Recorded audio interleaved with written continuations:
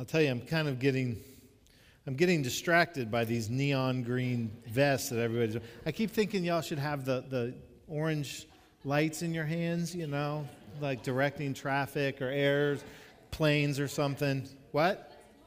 Tomorrow. Yeah, that's right. Cattle prods are tomorrow. That's terrible. True, but terrible. This morning, we're in 2 Corinthians chapter 12. If you have your Bibles, want to open up to that letter of Paul to the church in Corinth, to this young church that is facing some challenges of their own making, if you will. And this is a different kind of letter than some of the ones that we've talked about recently. It's not dripping with some of the affection that you may find in Philippians or some of the other letters that Paul wrote. There's some real struggles this church is starting to face. And Paul wants to help them deal with that in a Christ-honoring way. So we're going to talk about that a little bit this morning, how those struggles speak to some of our struggles and challenges in faith. So let's pick this up again, 2 Corinthians chapter 12, beginning at verse 6. This is what Paul writes here, brothers and sisters, these words of the Lord. Even if I should choose to boast, I would not be a fool, because I would be speaking the truth.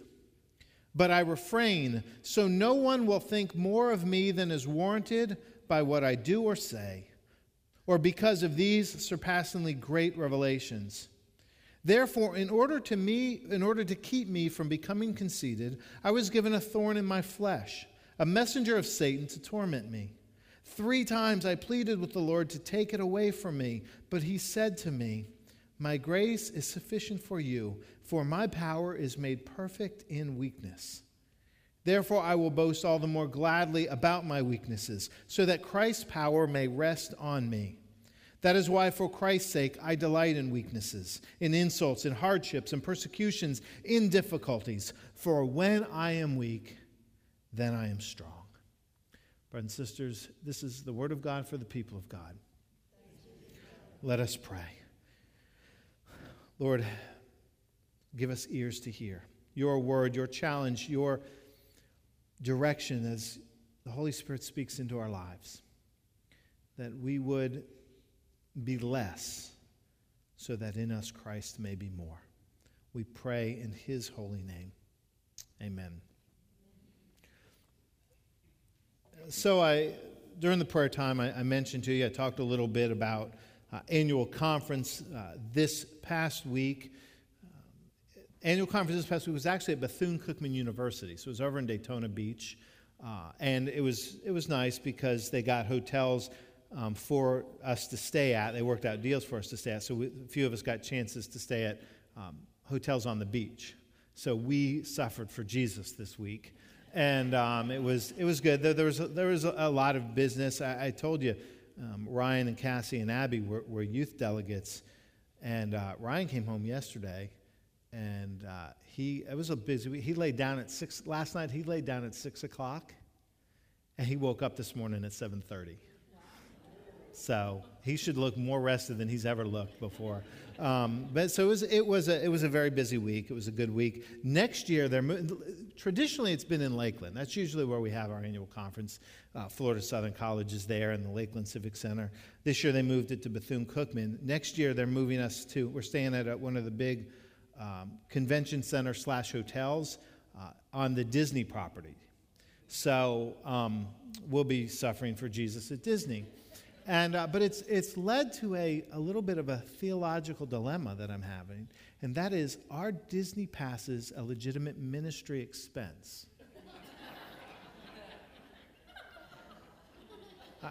Maybe. I don't.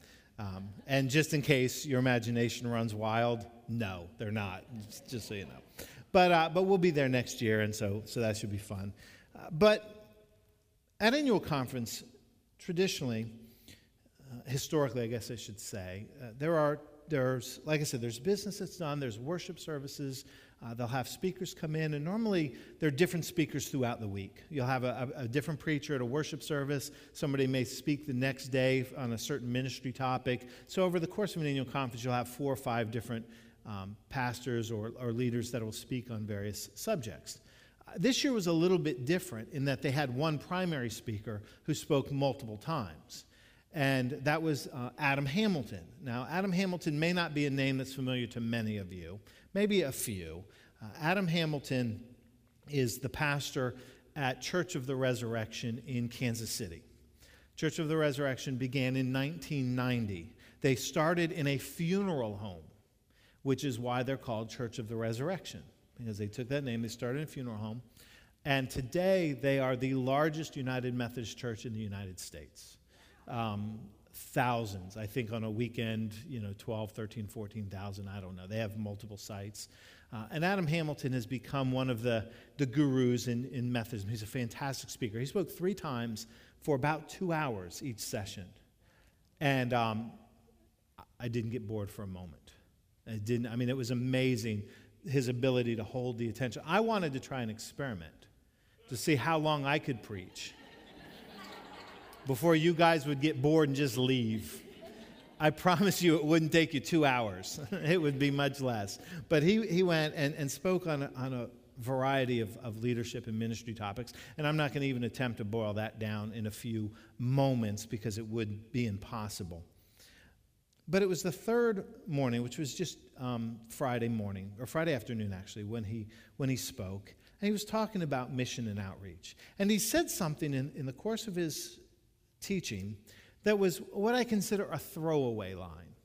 A throwaway line is something that, and I have these all the time. It doesn't mean that it's not of any value, but it's something that gets said that really doesn't underline any point. It's just kind of an off-the-cuff, top of the head kind of remark. I do this all the time. They're the lines that most are likely to get me in trouble because something just kind of pops into your head and it's said.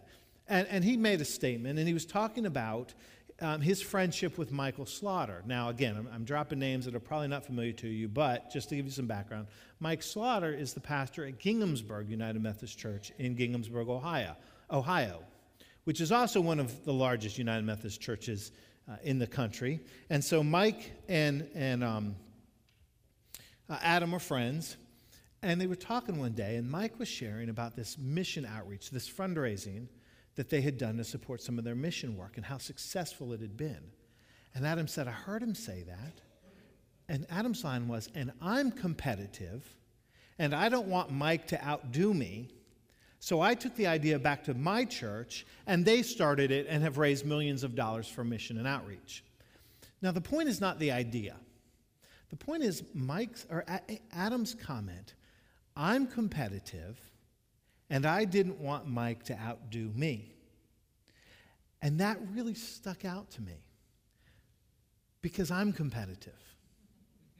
I'm competitive. I'm hyper-competitive. I have learned through the years to mask it a little bit better, but I don't like to lose.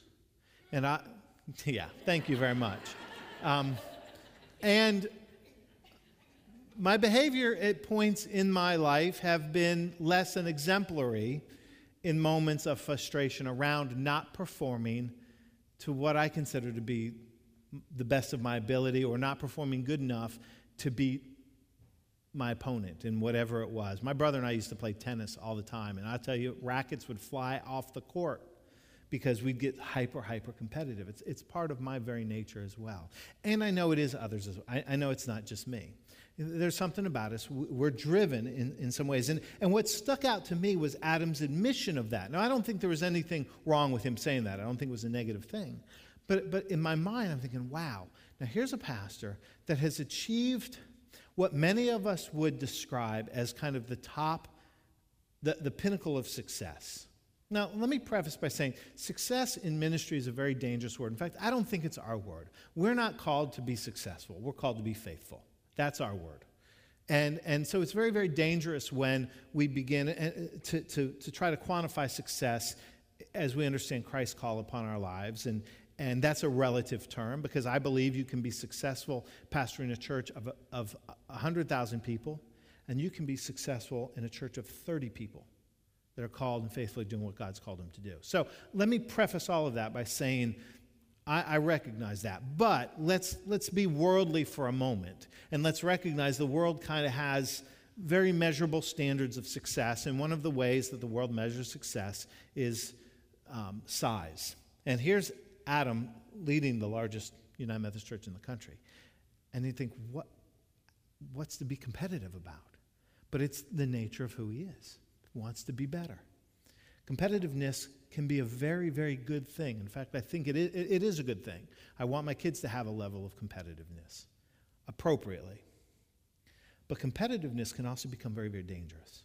It can become spiritually destructive when it is taken to an extreme, when it loses its place, and when it leads us to unhealthy comparisons and unhealthy practices.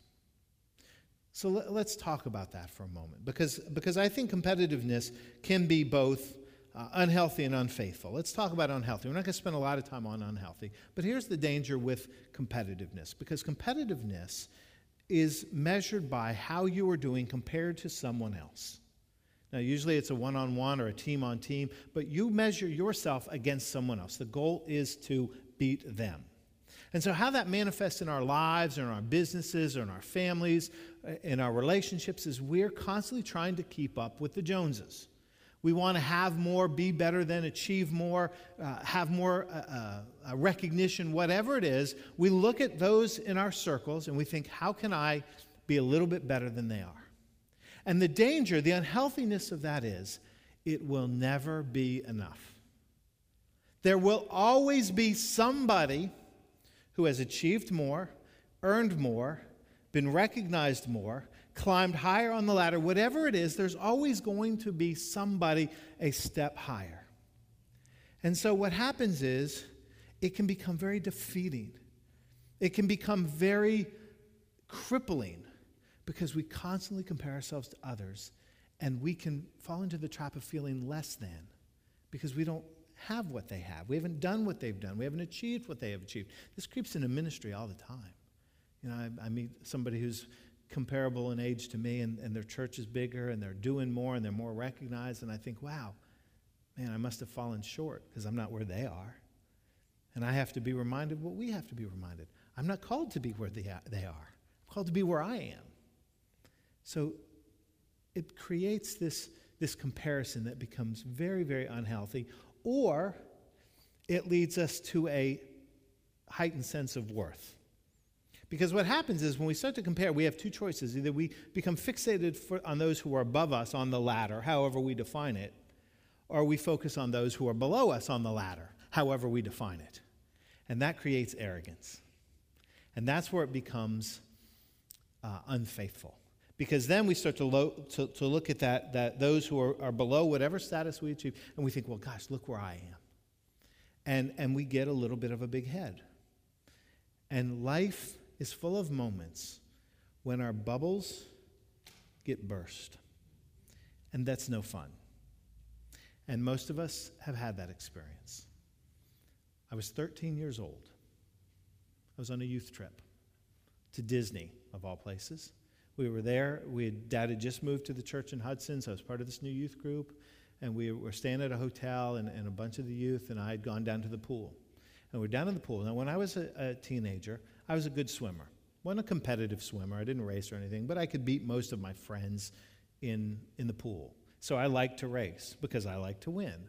And so we would race and I would win. And then I would get cocky because I was a punk, because that's what 13-year-old boys are. And I'm sorry if you're 13, if you have, I'm just kidding. I just offended 13-year-old boys. But I was one. Long time ago. And so I'm down there, and my friends and I, we're racing, and I'm winning, and I'm racing my brothers, and I'm winning, and I'm getting mouthy about it. And there was a young girl there, wasn't part of the youth group, but the family was there on vacation, and she was just watching all of this. She was probably about 11. And she finally, when all the it stopped, she looked at me and she said, "I'll race you." And I thought, really? 11-year-old girl? So I'll humor her and I'll race her.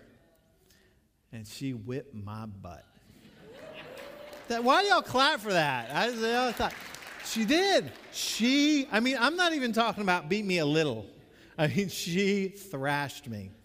And pop goes the bubble.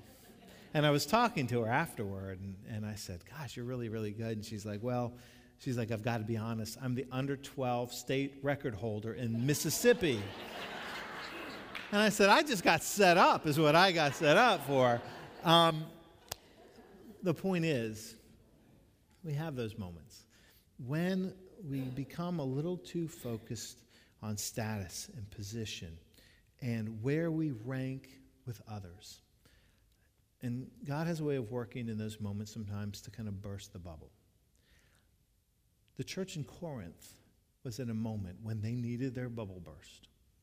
That's the situation that Paul's having to deal with in this text in 2 Corinthians 12. And it's not necessarily obvious when you just read these few verses, but this is kind of what's going on. These are first-generation Christians.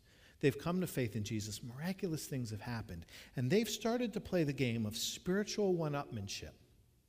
They've started to play a game where they're basically saying, God has done this remarkable thing in me, and God has revealed in this powerful way, and my faith story and my conversion story is so remarkable, and there's nothing wrong with celebrating what God has done. But here's what they start to do. They start to make their experience the normative standard of being a follower of Jesus. What they're basically wanting to say is, if you haven't had an experience like I have had, if you've not experienced Jesus the way I have, if he hasn't changed your life the way he has, if you don't have my kind of a testimony, you're not as worthy, you're not as spiritual and Christian as I am. So they're creating this standard that is not built on faith, it's built on an experience. And what's happened is then they begin to turn that microscope on Paul. And they begin to say, well, wait a minute, we've had these remarkable things and our testimonies. Why do we need to listen to Paul? Who's Paul that we should give him our ear and that we should trust him to lead us and teach us and instruct us? So they begin to kind of call out Paul and say, what's your credentials? What's your resume that makes you worthy to lead us? Which I find comical based on the story Paul had that we read in Acts chapter 9 of his conversion and how powerful and dramatically Jesus appeared to him on the road to Damascus and turned his life around. And it doesn't get more dramatic than that, but they're questioning and they're calling out Paul. And they're basically getting the big head. And they're saying, all right, Paul, why don't you validate yourself to us? Why don't you justify to us why we need to listen to you? And that's what leads Paul into those words in 2 Corinthians chapter 12. Hear the first verse 6 again. Even if I should choose to boast. He was saying, even if I should choose to boast, I would not be a fool because I would be speaking the truth. Now, let me pause for a moment. I think, this is my reading into the life of Paul, I think Paul probably struggled with spiritual arrogance. I think that was a challenge in his life because Paul, if you went back and were to read Philippians chapter 3, Paul does kind of list his credentials. He talks in Philippians chapter 3, he talks about having been circumcised on the 8th day and having been schooled in the law and the prophets and being a Pharisee and being eloquent in his speech. He kind of gives his resume. And I think Paul knew his gifts and his talents, and I think he probably wrestled from time to time with having to kind of dial back his own sense of value and worth. I do think, and that's my reading, that was a little bit of a struggle for Paul. But see, here's the interesting thing. If you go back and really read chapter 3 of Philippians, after he lists all those credentials, he says in verse 8, and I count them as rubbish. I count it as garbage. No value, whatever appropriate, colorful word you want to use. He says it has no value compared to the surpassing knowledge of knowing Christ Jesus. And that's what he does here. What Paul does is he says, you're trying to suck me into your game. You're trying to suck me into that game of spiritual one-upmanship. You know, there's a story of a woman who was at a dinner party one night, and she was kind of getting prideful, and she had talked about her family lineage, and they had traced her family tree, and she said, my family traces back all the way to Alexander the Great. And she looked at the woman and she said, well, how about you? How far back does your family go? And the woman just looked at her and shook her head, and she's like, well, to tell you the truth, we're just not really sure how far back my family goes. All our records were lost in the flood.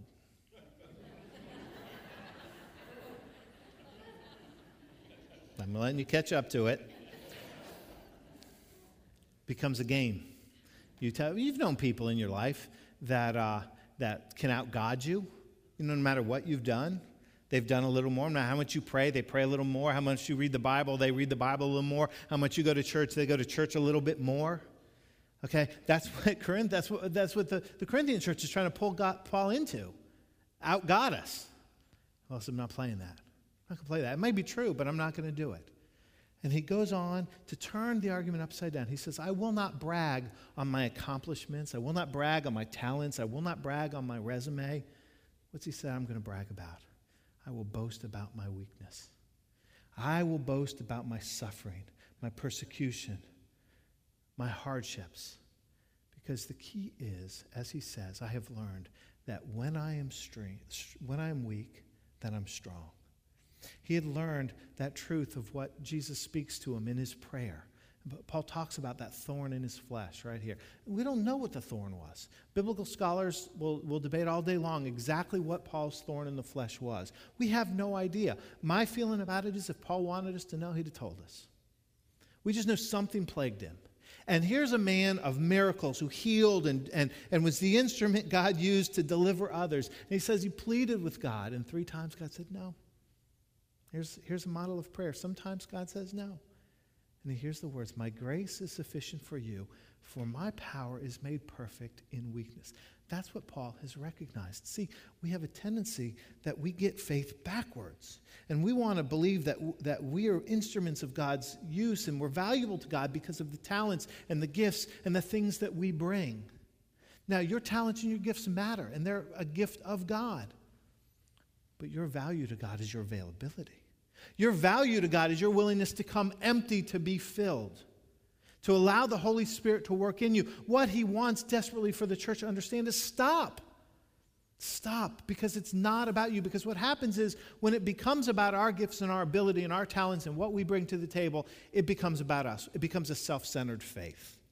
It's not about God, it's about us. We'll use God language. And if you've grown up in the church or you've been in the church, you can make it sound flowery all day long. But the reality is this. When people are trying to out-God you, they're really not talking about God. They're talking about them. And it takes our eyes off of God. And our faith and our walk with Jesus becomes very self-centered. And Jesus warns over and over about that. You know, Jesus says more about spiritual arrogance than he does anything else. He talks about that more than he talks about the sexual sins or the material sins. He warns over and over the religious community, the believers, about spiritual arrogance. And the Gospels and the epistles will affirm the truth over and over that God in Christ exalts the humble and humbles the exalted. And so because it takes our eyes off of God. But here's the other detriment. This is what I think Paul is so afraid of for the Corinthian church, is it just stinks. It's an unpleasant odor. I mean, if you walked into a room that stinks, what's the first thing you want to do? Get out. Unless it's your house and you want to smell better. But most of the time, you want to get away from it. We're called to be the aroma of Christ. Now, what did Christ do? He attracted. People wanted to come to Jesus. They flocked to Jesus. The prostitutes, the downtrodden, the sick, the rejected, the outcasts. But when we begin to focus on our spiritual worthiness, to create these artificial measurements of holiness and worthiness and blessedness, we stink. The world doesn't want any part of that. They see that like, no thanks. We forget our mission. We're a church, and we exist for those who aren't here. Certainly we grow in the faith, but what does Jesus grow us to do? to reach others. We don't reach, we repel, because we have lost sight of the truth of the grace of Jesus, that it is freely given independent of our worthiness, that our gifts are given in response. Our worthiness comes in the receiving of the gift and responding in faith. And the church in Corinth is running that risk of just turning people away by their pride and their arrogance. And Paul wants them to rethink what their understanding of faith is. We need to be challenged in that because we run the risk. I run the risk. I can become incredibly judgmental toward others. Tony and I sat around on the one day. I went a day early with the kids to Daytona so that we could enjoy the beach. And we were sitting out one day, and I was watching these young girls in the pool, and their language was atrocious. Their behavior, I thought, was embarrassing. And I started thinking, wonder who's raising them? And then the mother came by, and I judged her like that too. And I said to Tony, I'm sitting there, and I'm realizing my own thoughts. And I said, man, I can be incredibly judgmental, because I saw behavior that seemed less than worthy. Now, I'm not advocating the behavior. I think it was bad behavior. But I dismissed them because of it. And that's where I'd missed it. And so hear me say, Paul, I'm not talking to you. I'm talking with you. I fall into that trap. And Paul warns us about that trap, that we see the value and worth because we all come empty to be filled by Christ. That's what our faith is about. A little girl was learning the 23rd Psalm. And it was part of a Sunday school class, and she got to get up one morning to recite the 23rd Psalm before the congregation. And this is how she started. The Lord is my shepherd. That's all I want. Now, here's the truth. In getting it wrong, she got it so right. She got it so right.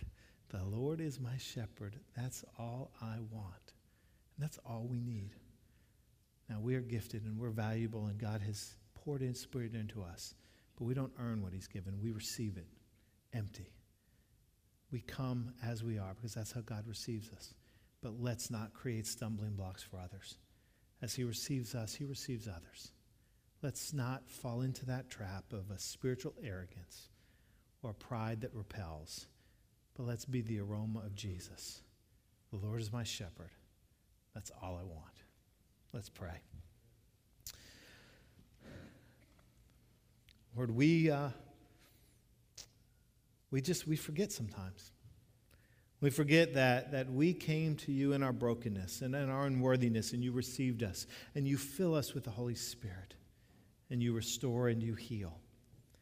Lord, forgive us when we create stumbling blocks for others, intentionally or unintentionally, by becoming prideful in our worthiness or perceived worthiness. Help us to receive others as you have received us, to love others as you have loved us, and to be the aroma of Christ that invites and receives. We pray in His holy name. Amen.